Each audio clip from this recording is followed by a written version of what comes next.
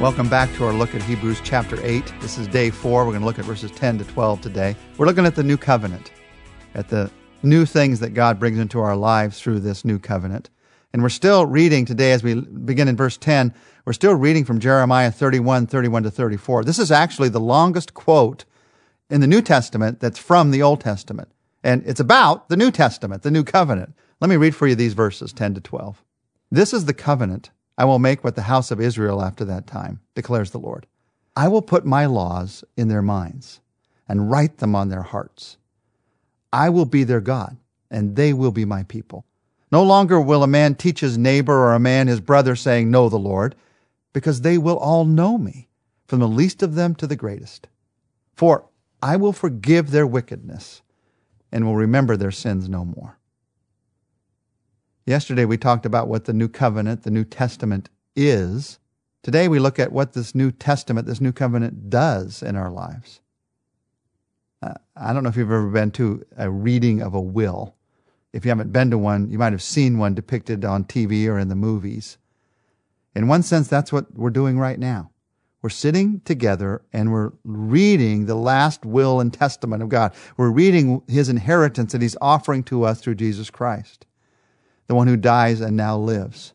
And in Hebrews 8, we're seeing here these three major things in these verses that God has promised to us in His will, this covenant, this New Testament. We see in these verses the promise of a new heart. We see in these verses, secondly, the promise of a new relationship. And we see, thirdly, the promise of forgiveness. First, the promise of a new heart. I will put my laws into their minds. I will write them upon their hearts. Now, in the Old Covenant, in Deuteronomy 6:6-9, the Bible talks about memorizing God's Word. And that's a part of the Old Covenant, that they were to memorize God's Word. It's good to memorize God's Word. I deeply believe in memorizing God's Word. But that's different from having God's Word written on your heart that's being talked about here. That's a different thing. Memorizing God's Word with your mind is a good thing, but this is different. Writing it upon your heart. Under the Old Covenant, they memorized verses. Here, God is impressing the power of those verses on a human mind, on a human heart. The truth of the matter is we struggle to follow Him. They struggled. They couldn't follow Him. They couldn't do what God had asked them to do. So God's solution? We struggle with our heart, so He gives us a new heart. We struggle with our mind, so He gives us a new mind. Now, we're not talking about an organ transplant. We're talking about some kind of a spirit transplant, that He gets His Spirit into our lives. This new heart is the desire to do the will of God.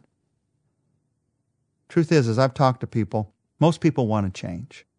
Most people want to change. They want to see something new happening in their lives. But one of the things we have to remember is that under the Old Covenant, that's impossible. The Old Covenant is me doing it on my own power. The Old Covenant is, I'll try harder. I'll do better next time. That's Old Testament. That's you trying to live up to the laws of God. New Covenant. New Covenant, New Testament is, thank you, Lord, that you've given me a new heart. Thank you that through it I can follow your will. That with this new heart I can be a growing person. That's faith. This is the answer to the problem of motivation. We need to be motivated to do the things of God. Have you discovered you can't motivate yourself? You just can't motivate yourself. You know what you want to do. That's not the problem. The problem is doing it. The problem is doing. The problem isn't wanting to do it. The problem is doing it. So God has a new covenant, a new arrangement, a new constitution that makes provision for that. We look to Christ when we're controlled by the thing that we don't want to do. We look to Christ and we say, I need a new motivation. I need a shove, an impetus, a motivation from you. So what do you do in that moment? You say, Lord Jesus, instead of me trying to do this one more time on my own strength and energy, you have promised to write your truth into my heart and mind. You've promised to put your will into my life so that I would be motivated to do what you want me to do. And then based on that prayer, you pray that prayer, Lord, you promised to do this, then you move ahead in the direction of what He wants you to do. You think, well, wait, I want Him to move me ahead. I want Him to give me so much emotion and motivation that I cannot help but move ahead. It's not the way that it works. First, you have faith. You say, God, you've given me a new heart. Even though I don't feel it right now, I know that if I'll move in that direction, you'll give me the motivation. Then you begin to move in that direction. Those who have tried this have discovered that it works. They've discovered a new motive, a new motor, which comes from the same word, for their lives, a new power to do what we need to do in our lives. New power comes from a new heart and a new mind. Stop trying to live out a new power with an old heart and an old mind. It is so frustrating. Start by recognizing God has given you a new heart and a new mind, and then move ahead based on that. It's the promise of a new heart. Second thing that this New Testament, this new covenant does is it gives us the promise of a new relationship. I will be their God. They will be my people, these verses say.